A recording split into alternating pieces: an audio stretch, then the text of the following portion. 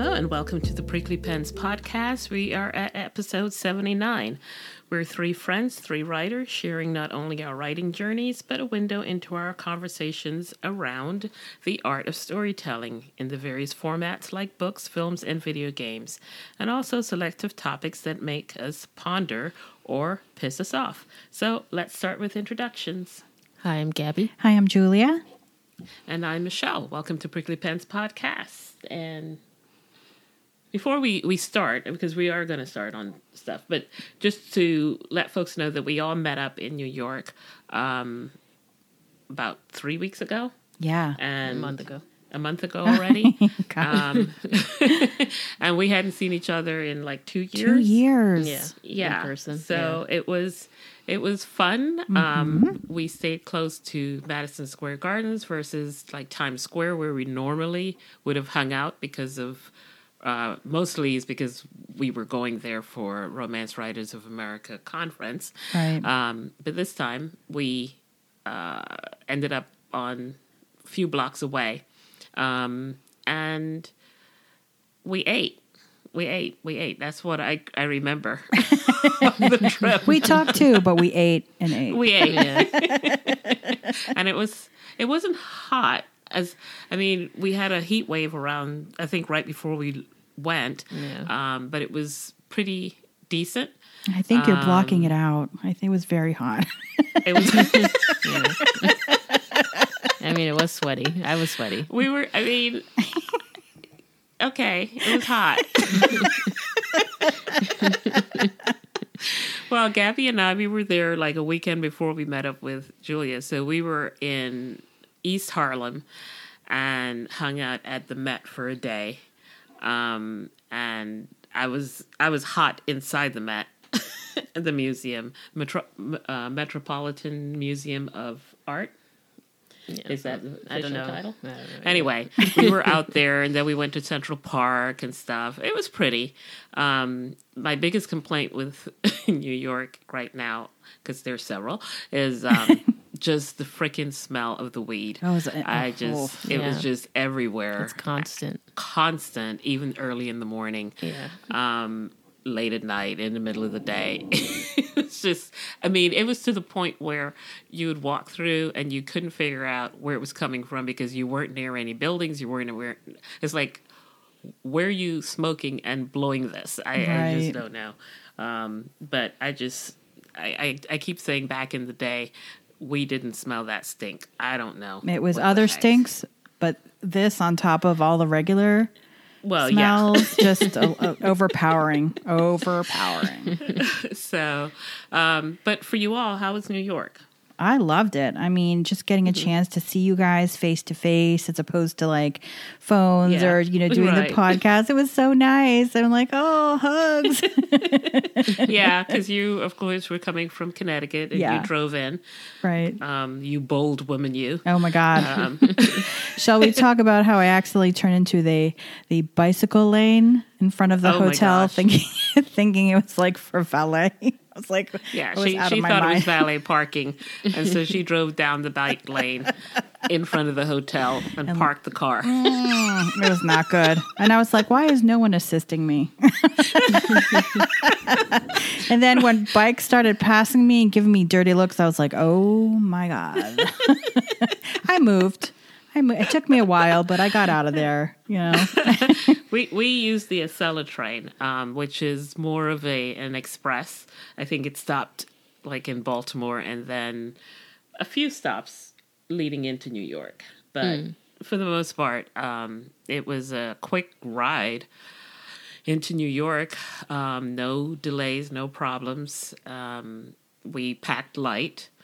And the first place we stayed had access to a laundromat area in the building, so we could wash clothes and so on. And I had a fresh set for the second part of New York with Julia, so that worked. And then because the station was so close, we were able to walk to the station, so avoided having to deal with taxis too much. Yeah. But what was your take? What do you on think, Gabby? New York? No, I enjoyed it. Yeah, the weed smell was killing me by the end. Because I do not smoke weed. I don't either. So For me, it's like the smell. It smells awful. But yeah, it was weird because I feel like years ago I wanted to move to New York, and now when I went back, I'm like, I'm so glad I didn't move to New York. So I love cities, but I'm a city person. But yeah, it was like, this was great for a visit, but it was really great. I'm really glad to see Julia, and I ate a lot of food, a lot of Italian food. Yeah. Got some tiramisu, which is my favorite like dessert. I got to watch the Indiana Jones trilogy for the first time. Oh yeah, I'd never watched TV. it. I think we forced her. Hotel She's TV. being very nice about it. Yeah, she had never watched it, so We were so horrified. we watched that. I watched the fourth one, like the Shia LaBeouf one, when I was a kid. Yeah, But that was about it. So seeing the original was cool. yeah, we had that and whiskey. Yeah, Whiskey. Oh, I love the whiskey. The whiskey part was my favorite.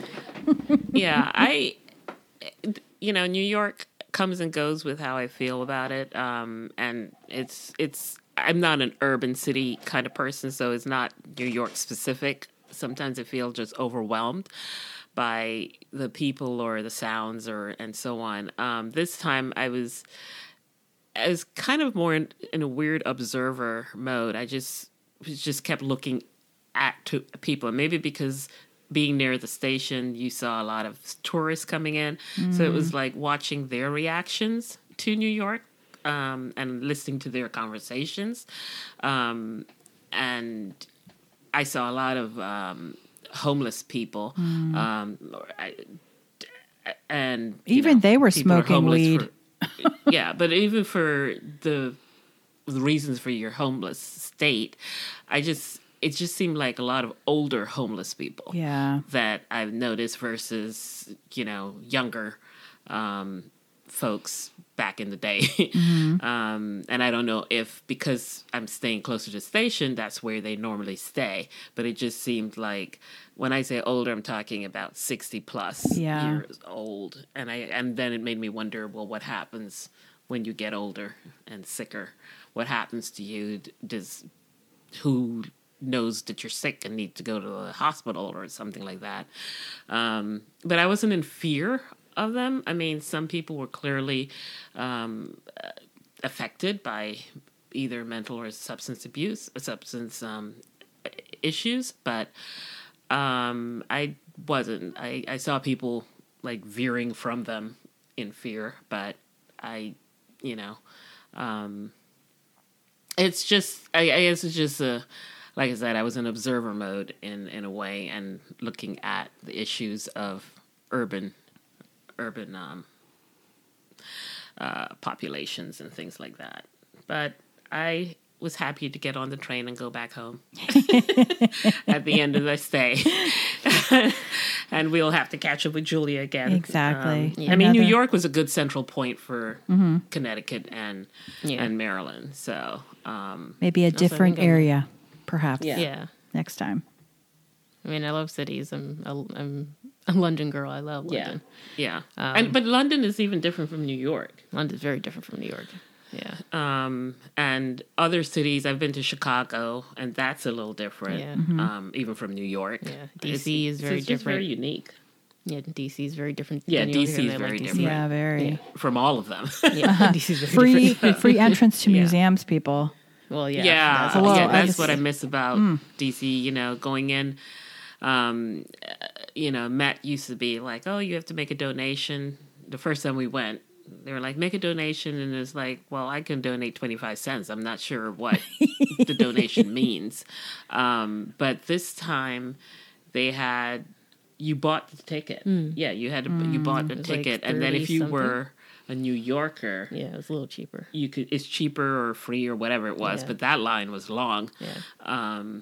But DC, it's It's free. Yeah, DC. Yes, come to DC, people. Come to DC. Come to DC. The museums are free. Yeah. I mean, there's all the government federal museums. Yeah. Are There are a free. couple that you have to pay like the spot for the spy museum. Yeah, Spy but that's a museum. private museum. Right, Yeah. the private ones, and But the big ones that everyone goes to Yeah. are free. yeah, and yeah, so,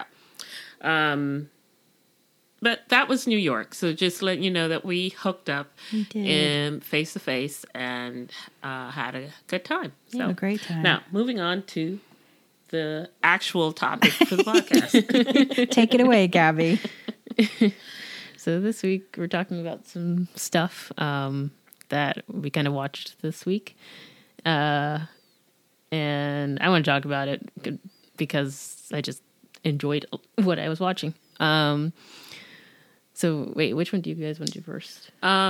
Well, these are movies that have been adapted from books. Yeah, they're like They're currently on the TV that you can go and see. Yeah. So the three were Annihilation with Natalie Portman and Oscar Isaac and Tessa Thompson. yeah, and then The other one was Red, White, and Royal Blue. It's on Amazon Prime. That was Amazon Prime. It's a adaptation of a romance, Yeah. male on male romance, and that was on Netflix. I'm not sure if it's still on Netflix because I know it was going somewhere else. Oh, I think I saw it on Blue is Prime. Red, White, and yeah. Blue is prime time. Yes. It's their movie. Yeah. But Annihilation was on Netflix. I don't know. I have to check and see.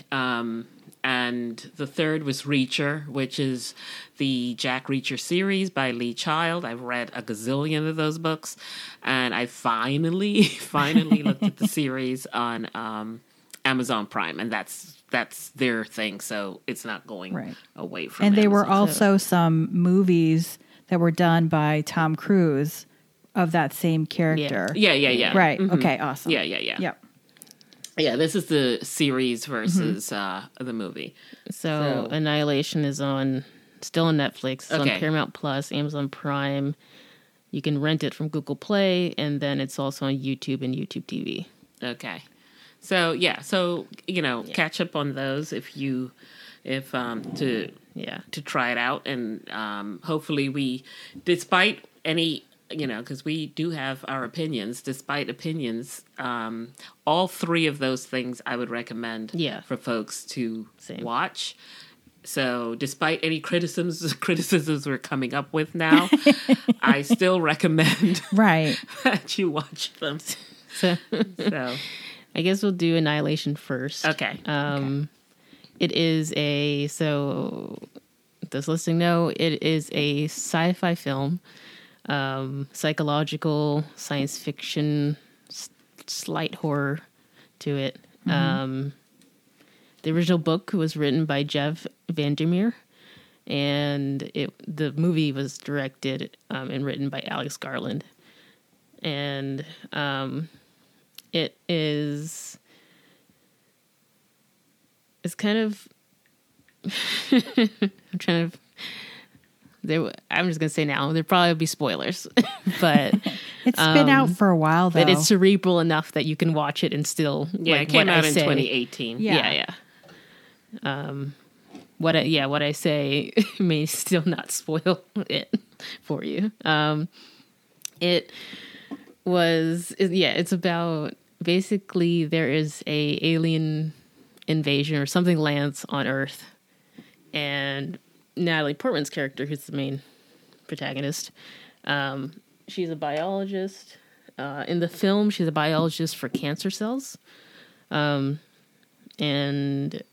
she is, her husband comes back. He was off on a special mission because he's military. She's ex-military, and he went into this place where the alien is, and he came back, but he's not the same, and he's dying. So she's going in to kind of like figure out what's wrong with him and figure out what the thing is, and yeah, it's kind of that is pretty much the overall plot. Yes. To the story. Yeah. But in terms of, I'll first do spoiler free. stuff, and then I will tell you when the spoilers are coming. But in terms of production, visually, it was a pretty film. It was like, it reminded me a little bit of, it's like beautiful horror. Mm-hmm. Almost like a Tim Burton, not quite like that, but in terms of just beautiful horror. Yeah, because the world that is described is colorful. Yeah. And it is like an iridescent, colorful stuff. And things are like mutated, and even though you're looking at this horrific mutation happening, it's still somehow pretty. Beautiful. Yeah. Yeah. The special effects are fantastic in this film. Oh my gosh. Really, really good. The acting. The acting was really good. I think everyone was quite muted, but I think that was on purpose. Mm-hmm. Very, very psychological. I feel like I don't mind psychological sci-fi or even psychological horror. But this one was definitely one of those where it wasn't as hard on the science as some other sci-fi movies. Yeah. Sometimes they did not explain everything. Like some movies might go out of its way to try to explain the biology of what's happening, what you're looking at.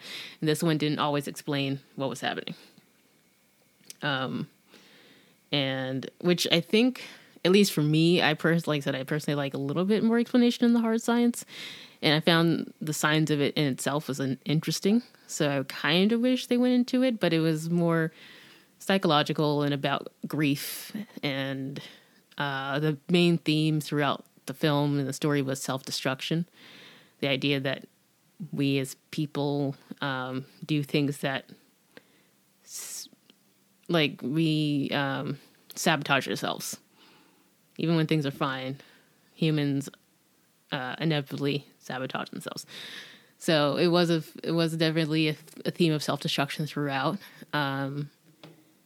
which I guess for the film wise, that was the theme. I guess when I watched it a couple of times by this point, and kind of like rewatching it, I was like, I wouldn't say that humans have a propensity to self-destruction. Yeah. I mean, individually. I guess it goes with a dystopian sort of view, which is what this book was set in. Was it cynicism? Yeah.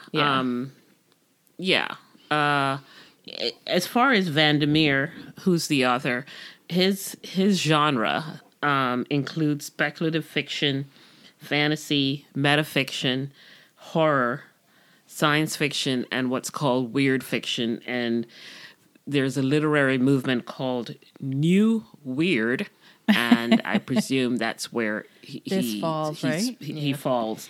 And so I think New Weird is like a branch off of cosmic horror. The cosmic horror, yeah. Because I read one of his books called Born, Borne, and it was published in 2017, and it was the weirdest, scariest, visually effective horror. Wow. It's like all those things that I just said that he's part of. And he does leave you to figure out people's psychology in these stressful types of situations faced with fantastical beasts. And so with Annihilation, you are in a sort of constricted environment called Area X, or where this stuff is happening, and they have sent people in there, teams of people over time. So this group with Natalie Portman isn't the first group to go in. Right. And so it's a very, it's a set bordered area. And in there is all these things that they're seeing that don't make sense, and defies nature. Yeah, creatures mixing with other creatures. Yeah, we have like a Cronenberg like monsters. Yeah. They're like an exploratory teams, right? Yeah. And plants that are melded together. melding together, plants that don't belong together or together. So that was probably the sciencey part that I really liked. That I just was interesting, especially if like when I was reading about it after I watched the film. There's a guy I watch on YouTube who he's a biologist, and he was like talking about it a bit, and it was just interesting on a biological standpoint, like if this were to happen in real life, how would this work? And so that was definitely very interesting, the hard science of it. Very, like I said, big cosmic horror-y in that the alien itself was kind of it wasn't malevolent, it wasn't evil. Right. Now, by the way, the alien is not it's not a separate entity that you're looking at. No. Like a humanoid. Yeah, it's not a humanoid. It is it's How do you explain trying to that? describe what this thing looks like. Right. It is like a ball that is caving on itself, but also making itself. It is, I don't know how to describe what I saw. It is formless, I guess, would be. And it could be energy. Yeah, it's like almost It's like pure energy. omnipresent, right? It's Right. Yeah. Yeah. So it's the thing is, it's not like a xenomorph in the Alien movies. No. It's not right. something. So it's like, does it have an agenda? Yeah. Or Is it just doing there? what it does? right. Right, Is it yeah. just existing? Yeah. Right. But its existence is harmful. Right. Yeah. And so they're changing when they get into this area. Yeah. Changing in their personalities, possibly. Yeah. And even in their perception of the world, of how they see it, might be affected. And the book is from one person's point of view, and for me, I started reading Annihilation, and it's a trilogy, by the way. And the movie only focuses on almost like the first book, right? Right. Yeah. The second and third book weren't written when they started doing the movie, Oh. but parts of the ending matches what the author ended up right. I love when ended that up happens. writing. Yeah. I don't know. I'm going to read it and see if that is actually true. But but yeah, so the book is more from the biologist Natalie Portman's point of view. But for me, I'm not sure that she's telling me the truth. I'm not sure that she's not compromised. Well, that she's evolved, right? Because everything's based on the changing book. in the environment. And Right. And in the book, which I'm not sure it was in the movie, the spores. No, that was Right. So in the book, the spores, she sees some plants that she's examining, and tiny spores go into her nose, and that sets off a set of things. But you don't know if it actually did affect her, or just walking into this area X already had affected her. Like, no matter what, she was going to be affected. That's like where I am in the story of it's not clear. Yeah. I guess the movie, I guess is told, I mean, of course, movie's the third person, but I guess it's her, like, the camera doesn't go off of her character. Right. So when she's not in the room, you're not in the room Yeah. seeing what other characters are talking about. So it definitely follows her the entire time in her mindset.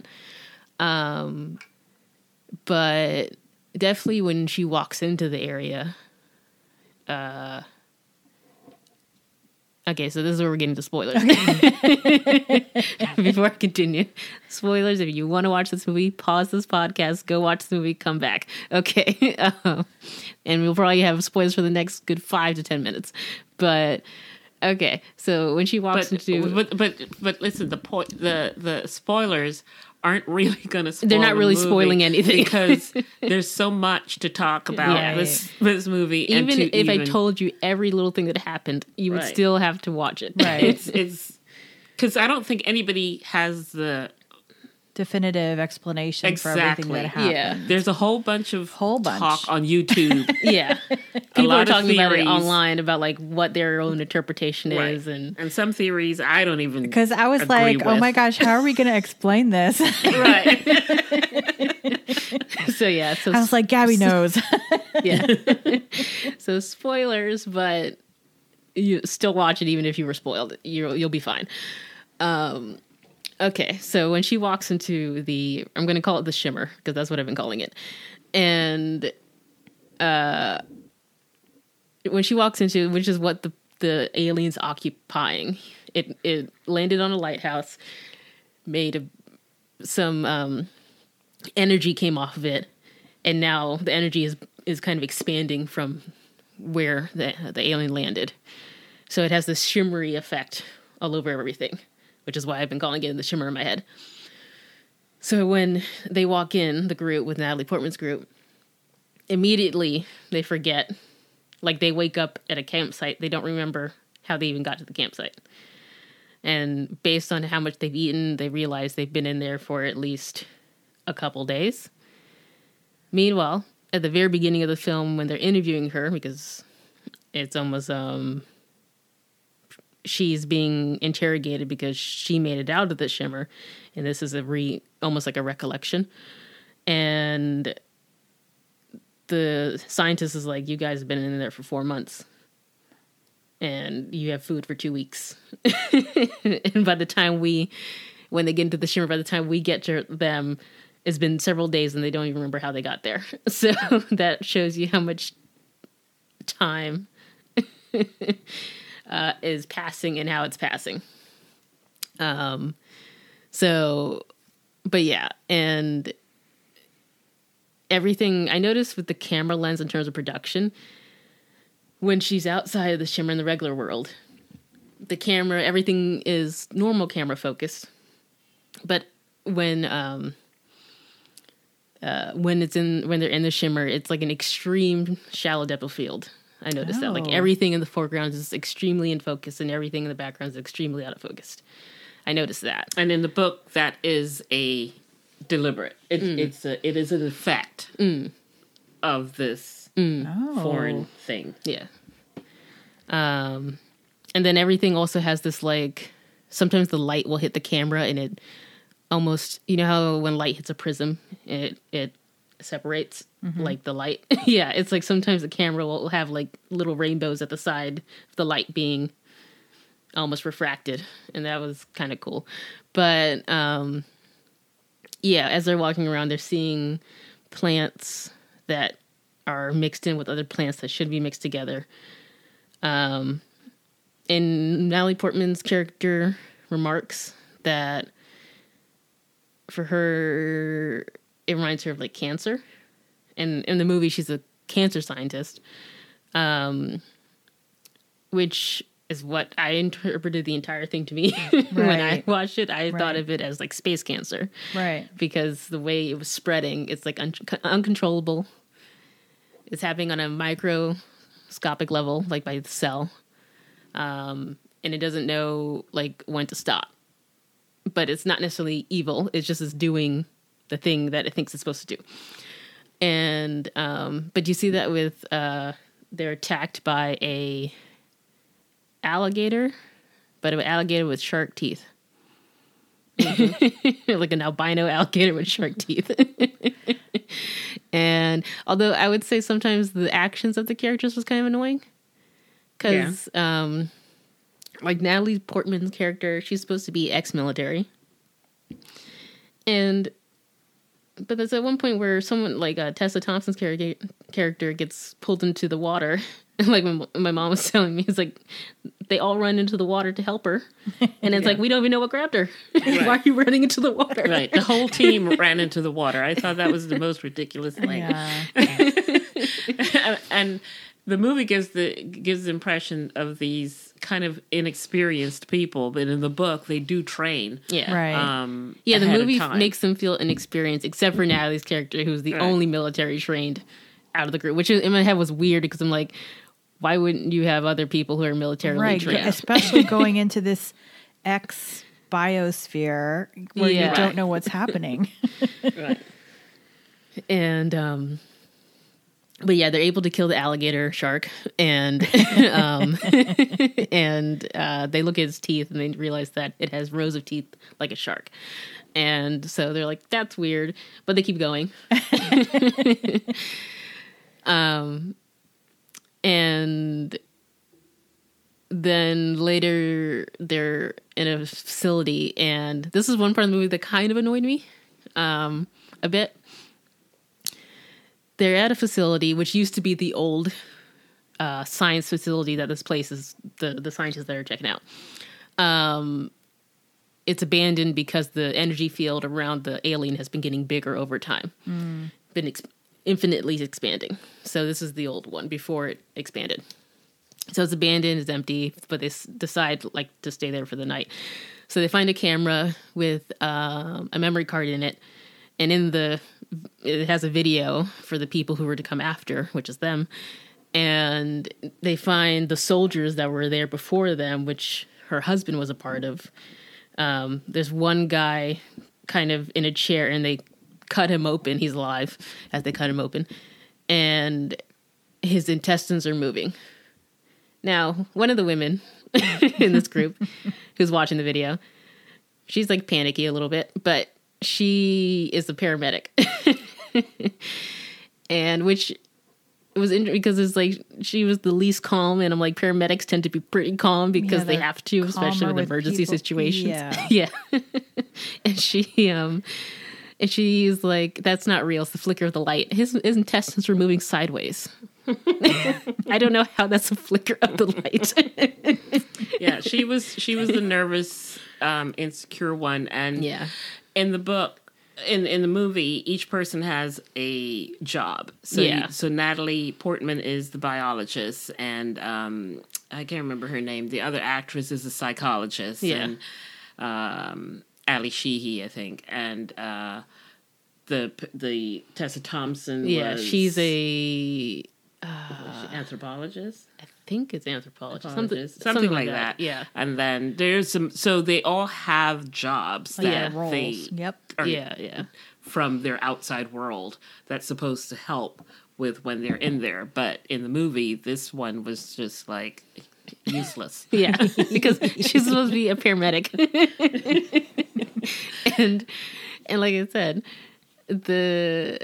but you don't know if the environment is affecting her. Yeah, because that's true. It may be heightening her fears. Right. So that's also it too. But yeah, it's like they like I said, they see the video of the guy being cut open and his intestines are moving, like I said, but sideways, and they're literally holding his intestines out and they're moving in their hands. Mm-hmm. And she's like, the flicker of the light, and I'm like, how is that a flicker of the light?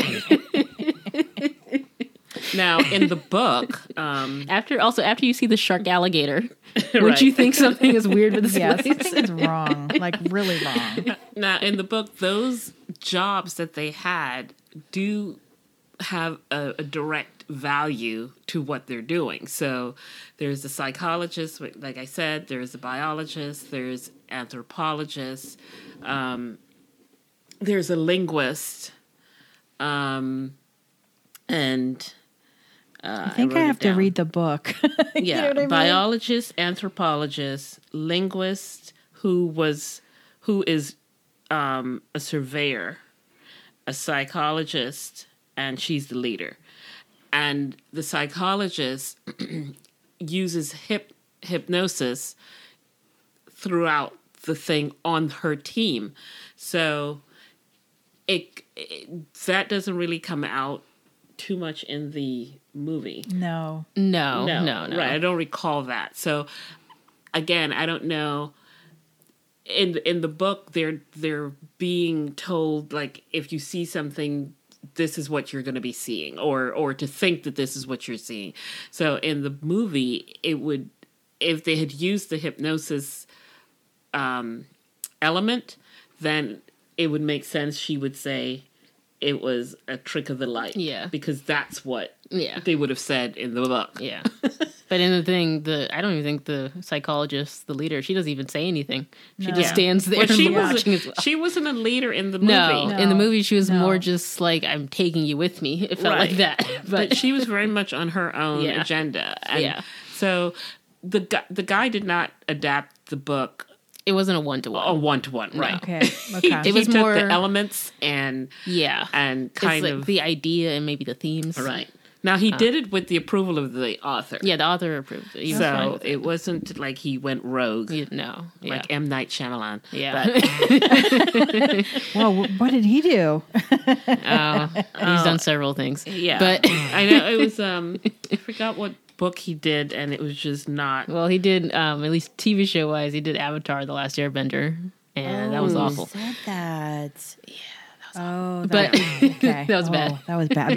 Bad. But yeah, for Annihilation though, after they see the video of the guy being cut up, they go further into the facility and they find where his body is, and his body is now like a giant mushroom on the wall. Oh yeah, and that's right. and still the what's her name, the one who's the paramedic is still kind of in denial. And I'm like, because she's like, oh, the soldiers that were in the video, they're like, oh, they all went crazy and they killed each other, and that's what happened. That's what was her explanation, which to me is insane because the husband's team, they're like special soldiers. They're like, what's it called? What are the Navy SEALs? They're like that level. They don't just go crazy. so it's like, not that they can't in real life, but it's just one of those from like, there takes a lot more than just, than just a few things in this place to make them go crazy. So yeah, it's definitely, it was like, they're supposed to be highly trained and quite formidable mentally. And also, I didn't get in the movie, the Natalie Portman's character hides the fact that it's her husband, is the one who cuts up the guy in the video. And the psychologist is like, oh, that was probably a good idea. And I was like, but I didn't get that because I'm like, if, like, in real life, I'm like, I'm not judging the mentality of a wife's, like, of a soldier's wife. Like, if the soldier does something, I'm not thinking, oh, the wife is also like, that's not, I don't put those two together in my head. They're two separate people. So that was a bit weird in the film. I didn't understand that too much. But yeah, when they're at the facility, they're attacked by this bear creature and it pulls them away. And it pulls one of the women away, and she ends up dying. But the bear comes back later, which is such a cool scene. That's probably my favorite scene in the entire film. I thought it was so cool, so creepy. It was probably the creepiest scene out of the entire film, because the paramedic, her name is Anya. She goes crazy and starts interrogating. She ties everyone up, and it starts interrogating them, and she's freaking out because her fingers are moving, like her fingertips are moving and she's not moving them and stuff like that. So they're physically being changed by the organism, and they're changing like the soldiers did and how the alligator did. And so, but she says, she's like, well, we didn't see the other woman get taken by a bear. She's like, it was too dark. You could be lying. Meanwhile, I'm like, you heard a growl. I don't know what you're talking about. But then she hears the woman's voice say, help me. Or like, it was help me. And she goes out to help, and it's the bear. Because the bear now can talk a little bit because it ate someone. It ate her. Obviously. It's like, when they find her body, her throat is missing, or part of her throat is missing. And basically it absorbed her voice box. So when the bear like makes a sound, it's like the last words that the woman made, which was help me. And so that was a creepy scene. That was a cool scene. Yeah. Visually crazy. Yeah. But also, if I heard anything in that forest that said help me, Speak. I'm not going to help. Yeah. I'm not checking to Yeah. see what that was. No, Yeah. no. The beauty of the writing for Vandermeer is that he's able to put all of this in words and still capture that creepiness and the beauty of it too, and the horror of it. And so when I read it, it's easy reading. It is not. It's this because this sounds like a complicated Yeah. thing, Yeah. and it is. But there is a fantastical element to it, and I want to say he was in an interview and he said that. He says the main focus of this story, this series, was twofold: to explore our relationship to nature and to explore how people react when facing what appears to be the utterly unknowable. He says there's usually two types of expeditions, and it comes about because to many, nature is the unknown in some way, and for others, unknowable because we think we know it all already, when we actually just only know a cusp of what is happening. And he talks a little bit about some of us think of nature as there to be exploited, and others think of us as being stewards of something more primitive than we are.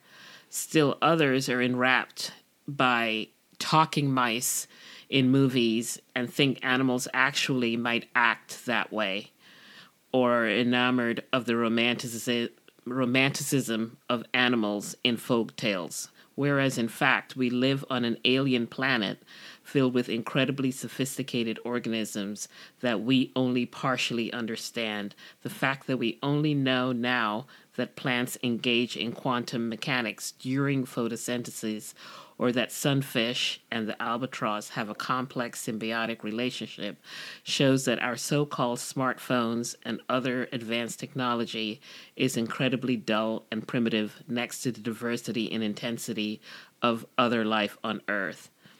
So, whereas a lot of weird science fiction seems to be about nature as this threatening other, he wanted to explore something else. And just to add that, the world of the Annihilation was he was inspired by his 14-mile hike that he had done for almost 20 years at the St. Mark's Wildlife Refuge in North Florida. He says it's a landscape and a series of transitional ecosystems that have enchanted, fascinated, and at times scared him. He says, I've seen a Florida panther in the place and turned a corner right into the gaze of a bobcat. He's been charged by a wild boar, seen dolphins swimming up the brackish marsh canals at high tide, and had to jump over an alligator on a raised path with water on either side. It's a place where you need to live in the moment and yet can also, by doing so, be transported deep into memory and catharsis. So... Wow. basically, yeah. So he brought all that into the world of Annihilation. Yeah. Wow. But, Yeah. so And I think visually in the film, it honored his vision. Yeah. Like I said, sometimes like what a character does might be a little annoying or confusing. But the movie is confusing overall. Right. But I would recommend seeing, despite, like I said, I gave some spoilers, but I'm not spoiling the ending. Mm-hmm. Not that even if I did, your own interpretation. You'll just have more questions. Yeah.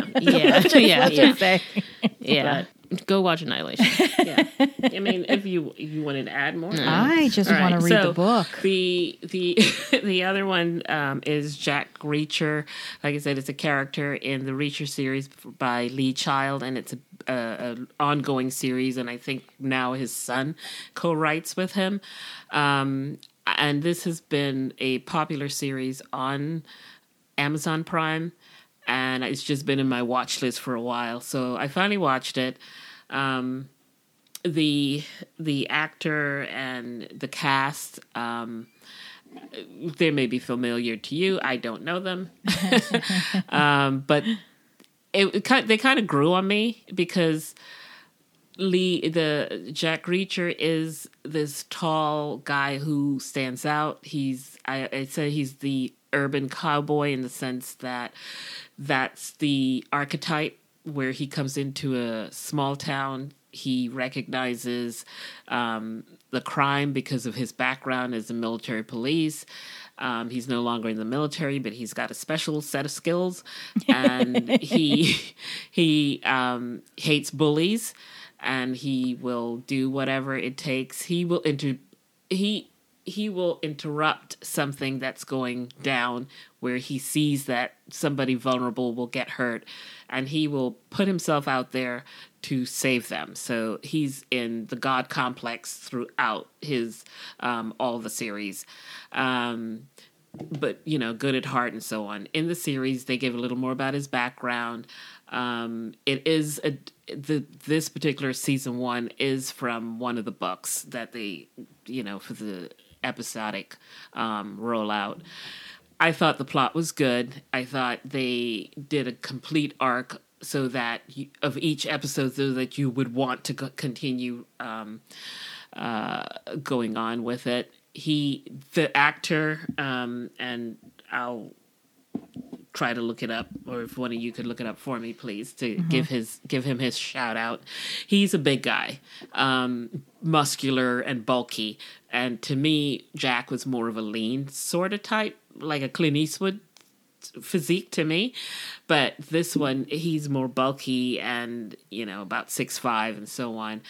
But it works. After a while, you're like, okay, whatever. I'm okay. I don't get hung up in that way people did with Tom Cruise doing it. I thought Tom Cruise did a good job with the movies, too. It's Alan Richson. Okay. I know he's been, I think, in Teenage Mutant Turtles or whatever the things are. And so he, like I said, he saves the day. There's criminality going on, crime going on in the small town, but it's a big crime. But he and a team of people who joins on. It's very much like a fantasy trope where you are the reluctant hero, and then you gather your team, and then you all go in and take care of business. Wonderfully done. I mean, there's twists and turns and all of that. And at the very last episode, Lee Child walks through, and I was like, oh my gosh. Really? Oh, because that's I recognize cool. him. And he kind of bumps into Jack Reacher, and he's like, oh, excuse me. And I was like, oh my God, that's Lee Child. Because Lee Child looks like Reacher. He's I feel like he's written himself into the story. Right. But he matches Jack Reacher. But it's a good series if you're just looking for like action adventure, but not. Some of the lines are corny, but it's fine. It works. It's fine. I forget that it's like a TV series or like a mature audience thing until, somebody shows a naked body, and then I'm like, oh yeah. Because it feels like a TV series in the sense that something you'd see on like CBS, NBC or whatever at night. But they throw in a bit of skin for it, which isn't necessary, but it's Hollywood. So yeah, that's in there, but it's not gratuitous. It's not in the sense that it's not frequent. It's not stupidly frequent or anything like that. It naturally happens when it happens.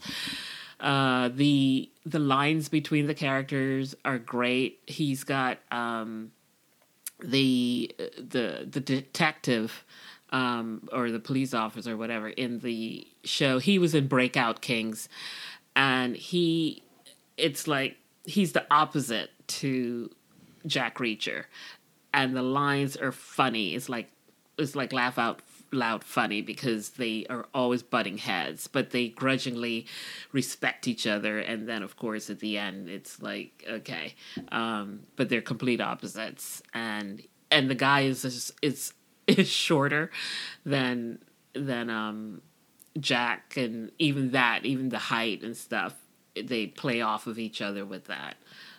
So that's Jack Reacher. So last one is Red, White, and Blue. Red, white, and we have a royal. restaurant called Red Hot and Blue. It's a barbecue place. So every time I see it, I call it Red Hot and Blue. But it's red, white, and royal blue. yeah. And that's on Prime. It's a Prime movie, so it will forever be on Prime. But I loved it. It's a romance, male on male romance about the president's son and the second in line Prince of England. Not the real people. No, definitely not. Not the real Although ones. some names were curiously close to the Close, very, very close. to the real royals. Very. I mean, you had Beatrice Philip. Yeah. I know. I was like, wait, Henry. what? Yes. Yeah. Oh my gosh. So the main characters are Alex, who is the president's son, and Henry, who is Prince of England, but he's the spare. He's the second son. And yeah, it's their romance, kind of enemies to lovers, although the enemies part is quite short. And but yeah, it's dislikes each other to lovers. Oh, the But, meet yeah. cute was, well, they met before, but when they Yeah. initially got like really to know each other, Yeah, that was so funny. but So funny. I loved it. I watched it probably early this week because I kept seeing commercials for it Right. last month, and I was like, oh, I'll watch it, but later. But I thought it was like just a silly drama or something, Yes. and I didn't even know it was a romance. So I was like, I'm not watching this. Who are these two Right. random dudes? Why Right. would I watch like drama between two guys? And so I just thought it was like a comedy drama or something like that. And I was like, no. And because in the commercial they kept mentioning that, like the president's son, I was like, oh, it's like a political drama. I'm like, oh, definitely not. Yes. So I was like, no. And then I kept seeing clips on my Instagram popping up, and I'm like, okay, this is not quite what I thought this would be. This looks like a Right. romance. So by the time I watched it, I was like, oh my God, this is so sweet. It was And so cute. it's such a sweet movie. Very feel good rom-com. Yeah. Very strong characters. Yeah. Well, I read the book first, and I didn't read Okay. all of it because I knew and it's a newly released book, isn't it? Because I hadn't seen it. No, it came out in 2016, I think. Oh my God, are you kidding? Okay. Or It came All out right. in, Wait a I minute. thought it was 20, it was it. Am I? No, because it was around the election. Oh. it came out in 2019.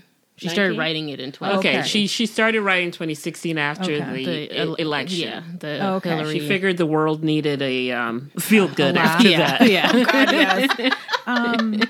Yes, no, I was super cute. And so I read like half the book. It was so well done with the character interactions, just the very strong characters in general. The sister, the best friend, his mom, and the fact that Alex is like half Mexican and trying to kind of, I don't know, he felt like he was comparing himself to Henry. Meanwhile, he's always been obsessed with like Henry since he was little, you know what I mean? Since he was younger, I Yeah. should say. And him not quite knowing who he was either and kind of learning about himself. It was just so cute. It was so cute. And I think the movie pays tribute to the way the author set things up. It's not exactly the same, Right. but enough and the same vibe Yeah. to be able to, honor Yeah. the author's work and what she meant. So I Yeah, loved because it. they use some of the dialogue that They the did. author used Yeah. with a few tweaks, but the same kind of witty back and forth that they had in the movie. It reminded me of something about like Veep, which is Yeah. a Yes, HBO yes, show with I forgot the actress's name. Louis Dreyfus. Julia, Yeah. Julia Louis Julia. Dreyfus. Yeah. And which I loved that show. But it very much when the author said that she was inspired by that, which the show was at its height when around in 2016, 2015, 2016. So about the same time frame, which makes sense because there was actually one scene towards the end of the film that I was like, oh my God, this is very much Veep. Veep was on HBO. Yeah, it was HBO. Yeah. So I think it's still there. Yeah, it's still there. You can still watch it. And still a very good show. I loved the actors. I thought the actors they picked, the cast was great. Alex has the longest eyelashes. Oh my God, I don't know why guys have long eyelashes. I think not it's just fair. Gorgeous eyes. Yeah. Not I mean, fair. he does a profile shot, and his eyelashes are just like out and curved up, and the camera person must love his eyes too because they have some great close-up shots. Yeah, and his eyes are just like. Yeah. Yep. And then the entire time I was looking at Henry, the actor, his lips. Yeah, Henry's full feature is full lips. Yeah. Oh yeah. You know, he did not have the British pinched lips. He's got some full lips. Yeah. Yes. So, whatever. Was he Scandinavian? No, he's Russian, I think. Russian? Oh, Okay, really? maybe Russians Okay. got good lips. I don't know. Yeah, I guess. But Yeah. but that was his feature, and the other one had good eyes. Or good eyelashes. Yeah, good eyes. Well, he has like big eyes too. Yeah. So it's like, yeah. But yeah, no, it was really good. Their chemistry's good because when I was talking about this, I'm like, how do actors have chemistry immediately? Because you can tell when actors don't like each other. So this is not one of those moments. No, they were really good together, and it's so good that when you're done, you wish there real. was something else with them. Yeah. Right. Exactly. Because they were so funny, and to me, they were older than the characters in the book. Like in the book, Alex came across kind of young, Youngish. young, Yes. And like college age. college, but a little more like immature angsty or- drama type. Drama filled. Yeah. And In in the movie, they gave him more of maybe like a 23, 24 right, year old. early 20s, but it was more of a mature Yeah. Yes. side to their issues. Yeah.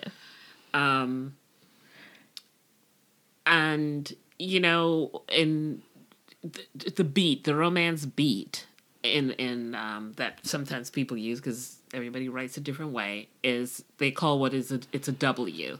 If you think of the letter W, the romance starts, you know, high note, and then you'll get something that may go wrong, a little something that goes wrong, and then they come up to the middle of the W, and that's like mid-story, and everything's clicking, and it Something seems like goes- their worlds are a good fit, and Right. then you come down with the, you know, really dark stuff, and then you come back up. Yeah.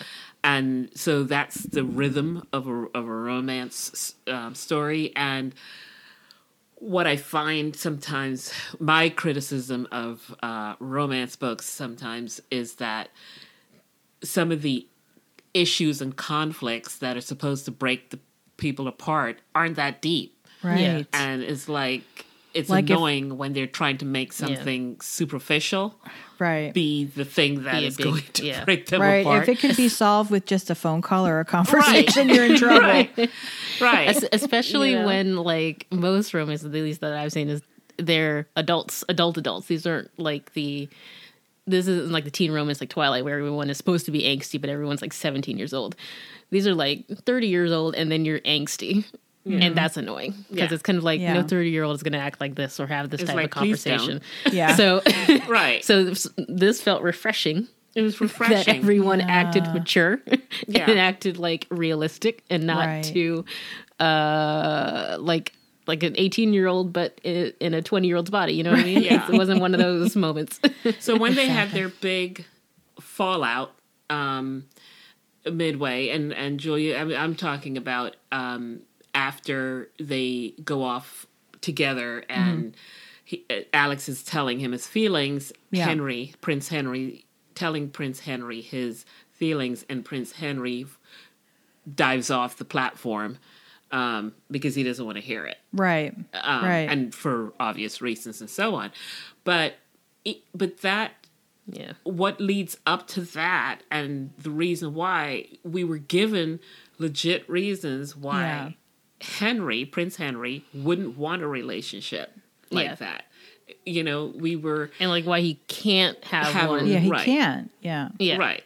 And then for Alex, we are given why because he's idealistic. He's the, I'm going to fix it. You know, he's the fixer in his mom's campaign. Yeah. And so that when you get the dark moments, it's a legit dark moment. Yeah. It's not something that can be solved With a phone call. With a phone call. With a phone call. It's Yeah. like, let's talk it out. Yeah. And I loved the maturity of that in the movie. I appreciated it. I mean, there's a line in probably midway of the film where Henry and Alex are talking in Paris when they're at the garden, and Henry's kind of like Prince Henry belongs to England, like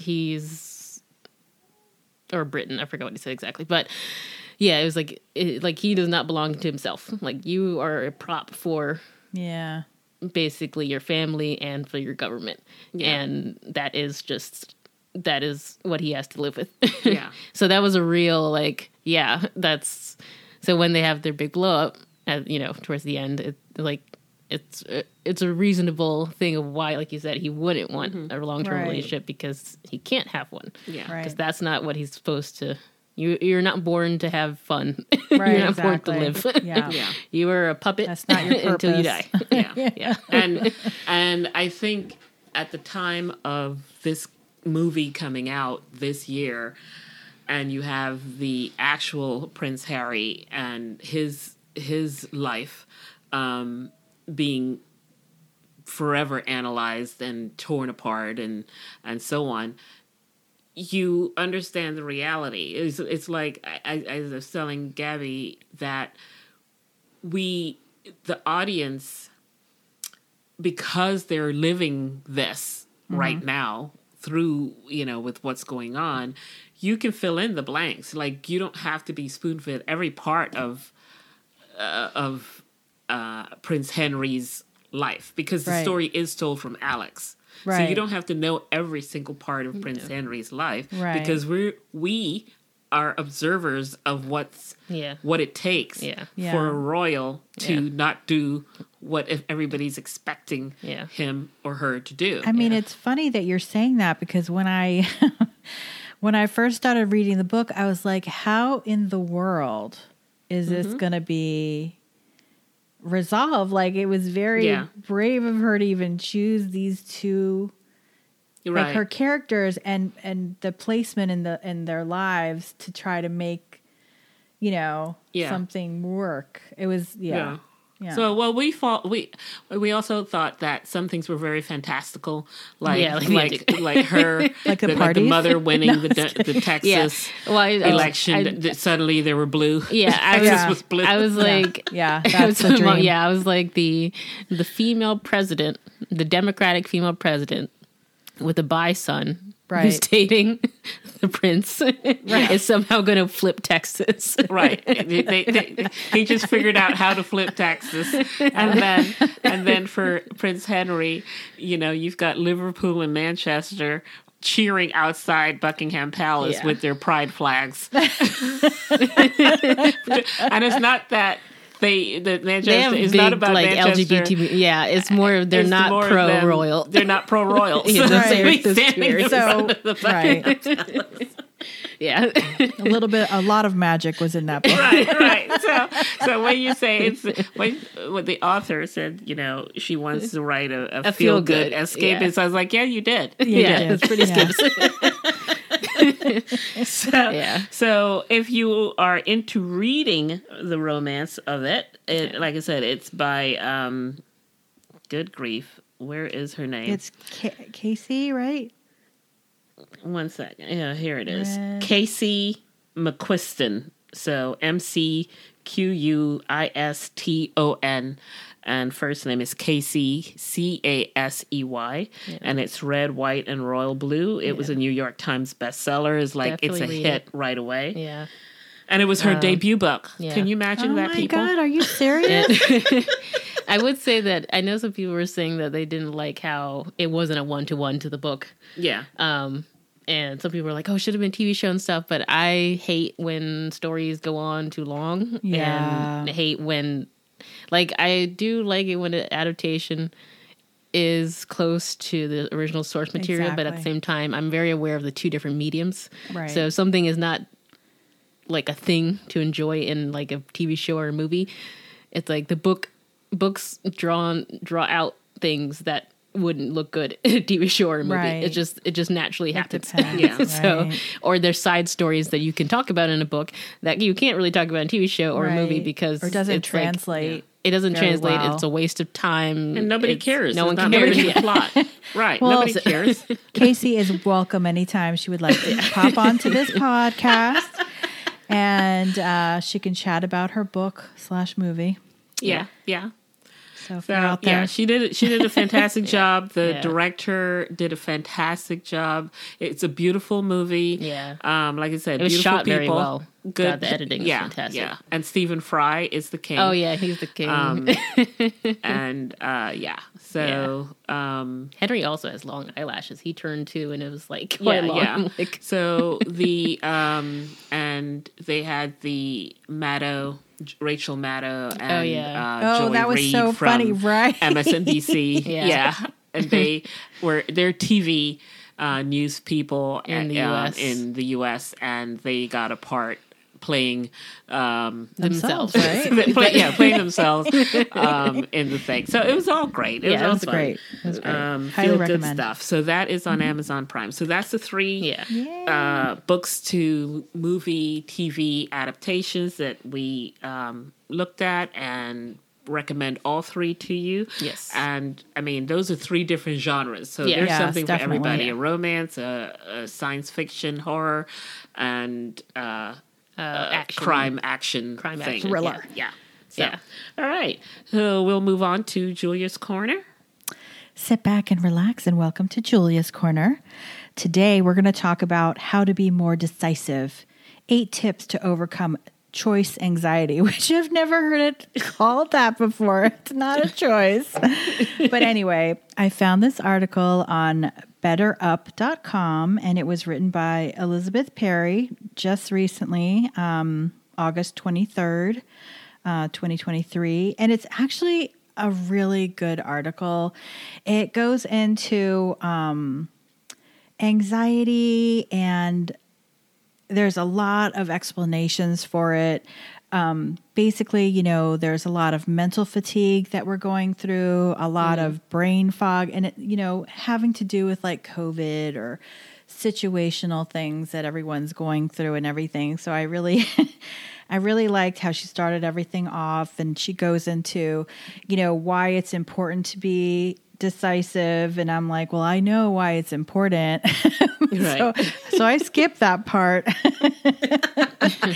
And I just wanted to know how to deal with it. And she goes into how to deal with indecision daily. So her first recommendation is, using a journal, kind of putting things down that are happening to you, asking these questions, if a decision was easy to make, which ones were the hardest that you had to make that day? Were you under pressure? Are other people's opinion a factor in when you make decisions? Do you fret or worry over possible outcomes? And what's the worst case scenario for a decision you made that would go bad? So what would you consider journaling to kind of figure out your process? I'm too lazy to journal, but when I do have something, when I do have a big decision to make, I will write down the pros and cons. Okay. And then I kind of focus on the cons. And I like to think about worst case scenarios, because when I do that, most times the consequence of the worst case isn't as bad as it may mean that something can't happen right away. It may mean that I have to do something else to start it. Like I like you can't go from here to there. Right. You got to take a couple more steps before you get to that point. So it breaks down what I need to focus on. Got you. And I've learned to, like, if I'm really anxious, I learn to look at timelines too, because it's great to think, oh, it's not that important, or it is very important. But if there's a timeline involved, you can't dismiss it. You can't pretend that it doesn't exist, or that you don't have to be worried about it, or you do your woo-woo talk to get past that. So it's like, is money involved? Is a hard deadline involved?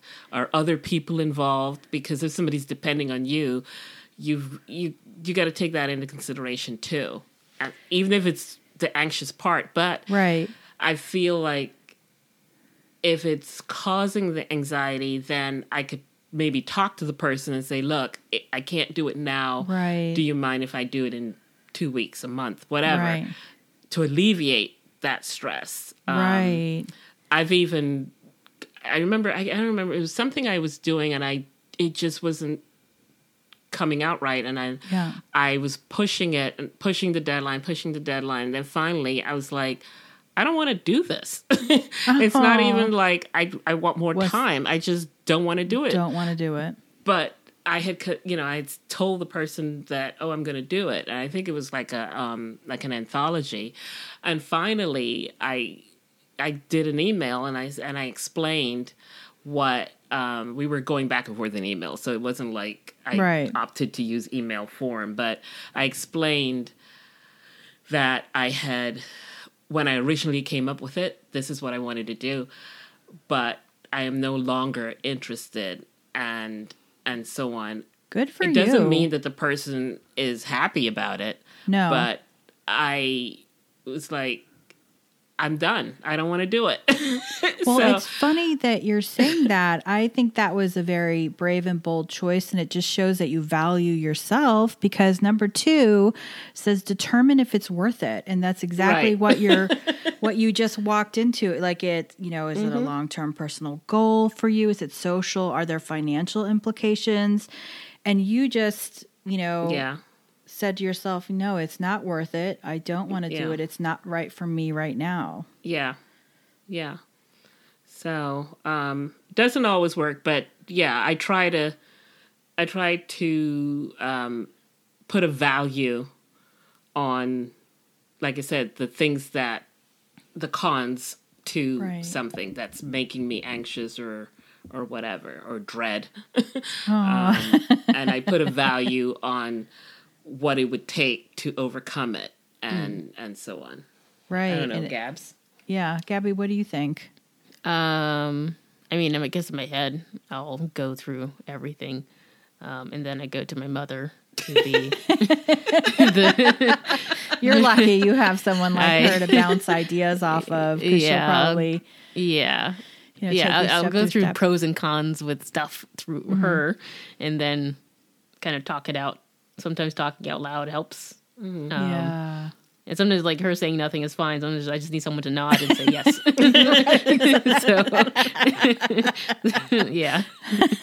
But normally, I'm quite a quietly introspective person. Yeah. Like, I will sit in a room and just think a lot. Yeah. So that is my go-to.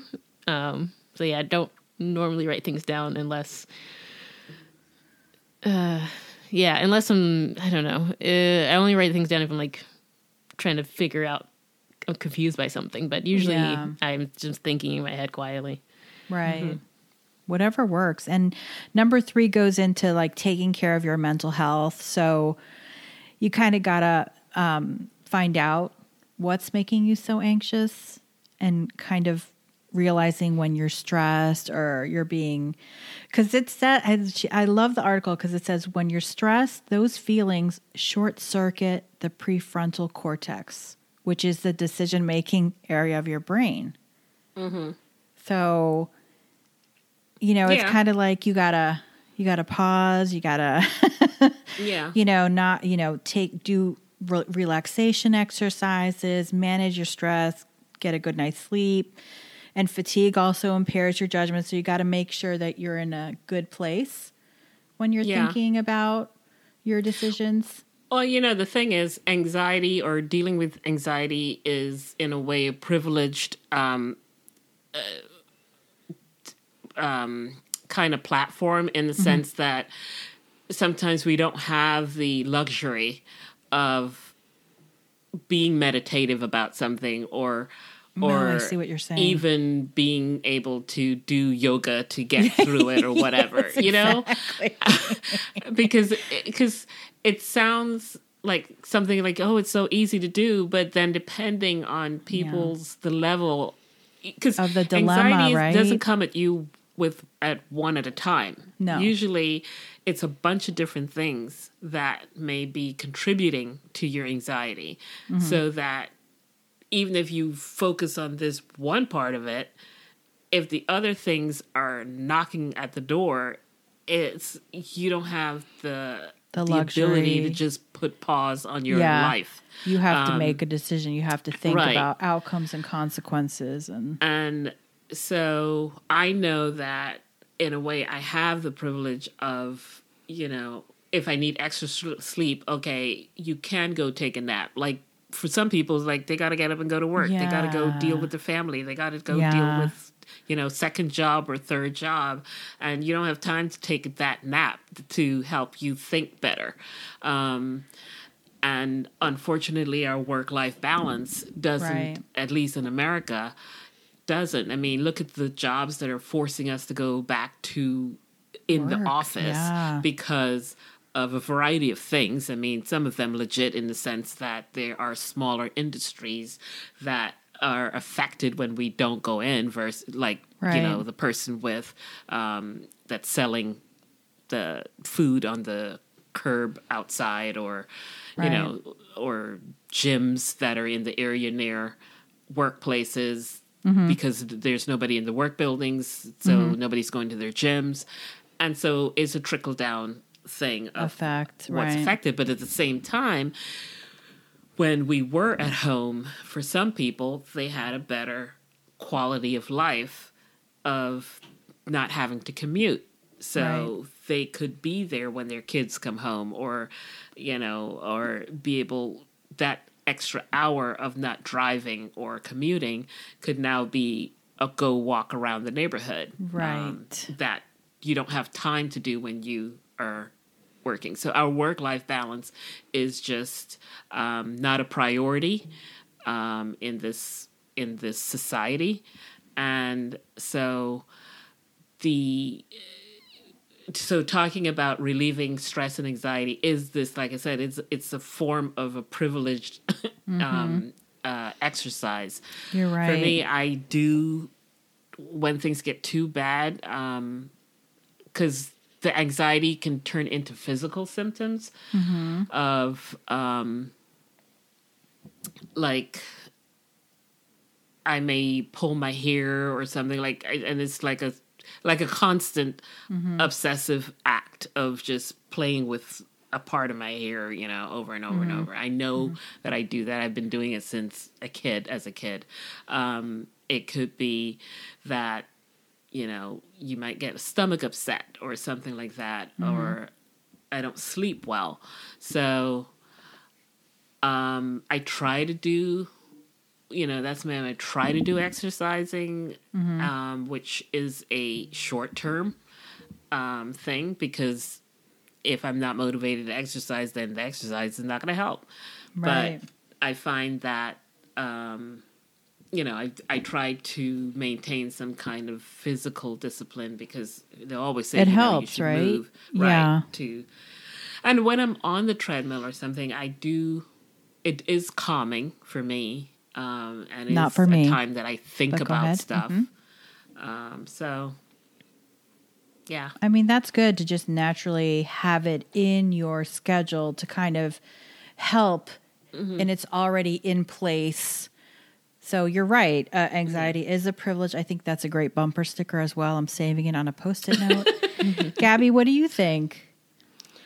Just like taking care of your mental health issue.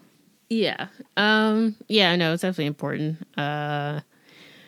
I'm probably more stressed than ever. And not as confident as I used to be. I used to be, I was almost like Alex in Red, White, and Royal Blue. I was pretty idealistic and optimistic. Right. And that kind of died in 2020. Aww. Like, yeah. So, and since then, I haven't ever really returned to that level of optimism or idealism or even joy. So, I'm always pretty muted now. Yeah. And levels of anxiety every month. And I have, what's it called? Like how my mom was saying, the physical symptoms and stuff. Yeah. I officially found out what it was called. It's called dermaticulomania, which is pulling at skin. And that's what I do. And to the point that it's raw. Like I'll just keep picking at an area. Yeah. And I did not know it was called, but apparently I've been doing that since I was like in middle school. So I've been doing that for a very long time. Yeah. But it wasn't until semi-recently that a YouTuber I was watching was like, oh, I have dermatillomania. And I'm like, wait, I have that. That's what it's called. Wow. I just thought it was just... Isn't that amazing where you just don't know and you find out and it's like, oh, I am not alone. Yeah. And online, apparently it's a part of like an OCD sort of thing. I have not gone to a psychiatrist, and I don't plan to. I probably should. Don't plan to. But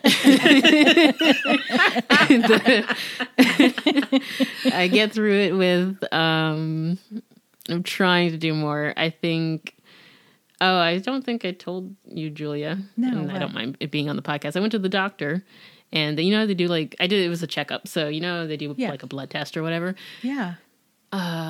So my vitamin D level was so low. Oh no. Like it's supposed to be in the range of, I think 30 to 50 or something like that. Okay. Mine was 10. So I now take vitamin D pills and oh my God, I feel so much better. Do you? Oh my God, that's great. I mean, after first taking it, I feel like I can do backflips. Like I have so much energy.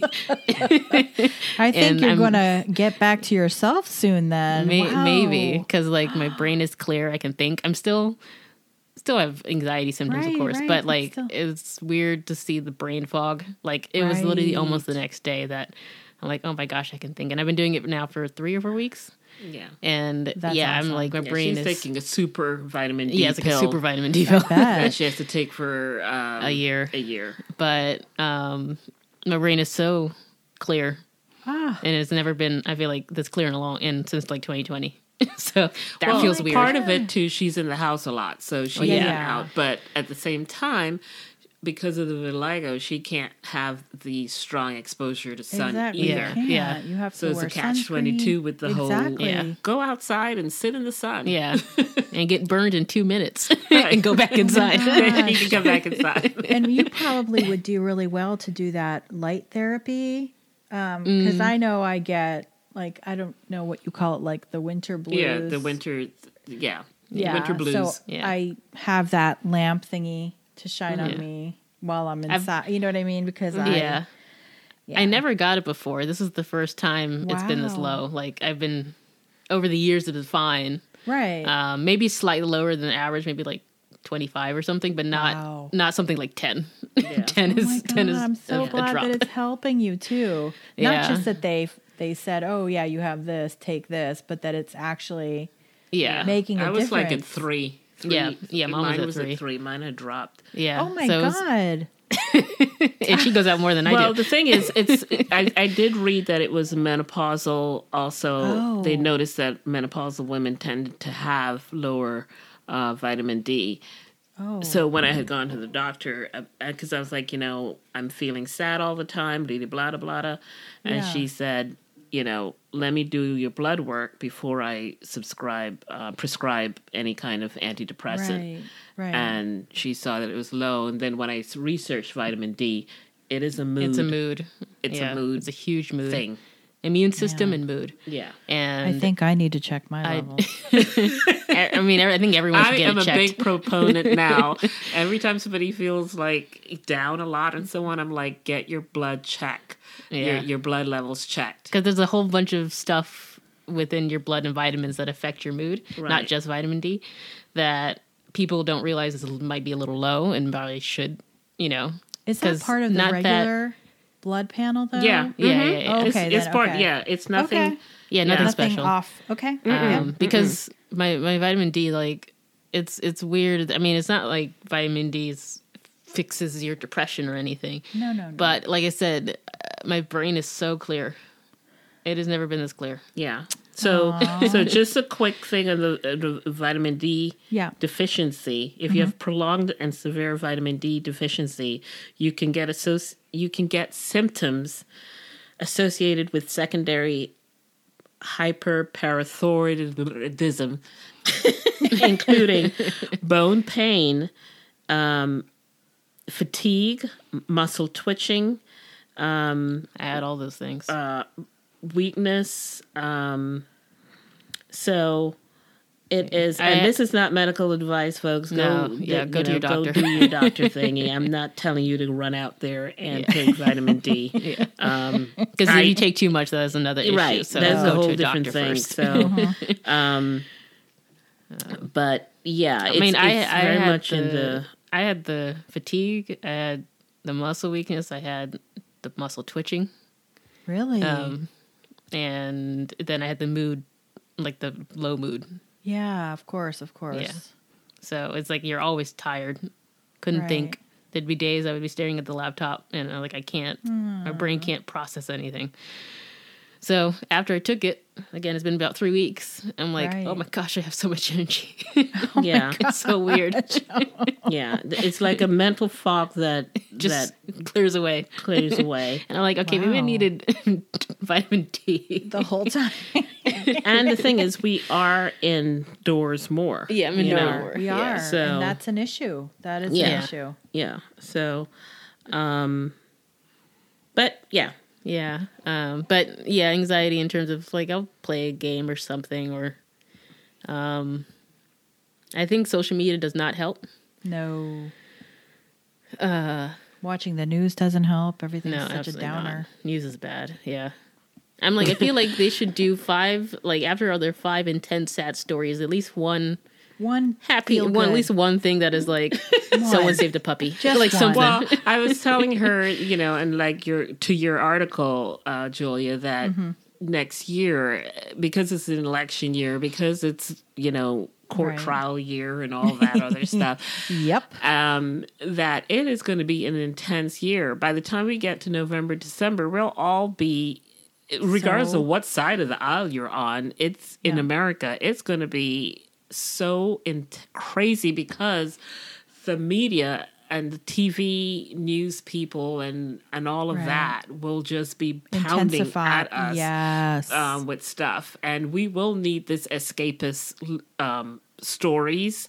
Right. And yes, we will. Of course, with the actors' strike, everything has been stopped production. There's nothing to watch that's going to be feel good or happy or thrillerish or sci-fi. But that's why your book is necessary, Julia. Get your book out. I will.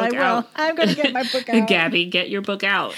I know, Gabby will feel so much good, better. yeah. You too, Michelle. Get your book out. It's escape. Yeah, it's an escape. It's an escape. We're not saying that. People need us. Yeah, people need us. That's the whole point. All right. Was there anything else to? There's number 4, which was it's like just simple advice to look beyond the data. Like too much information is information overload, and sometimes you get stuck in overthinking, overanalyzing. So sometimes you just have to trust your gut. Yeah. Good. And that's it. Thank you. And on that note, we'll say, Julia, stay prickly. Okay, bye. Bye.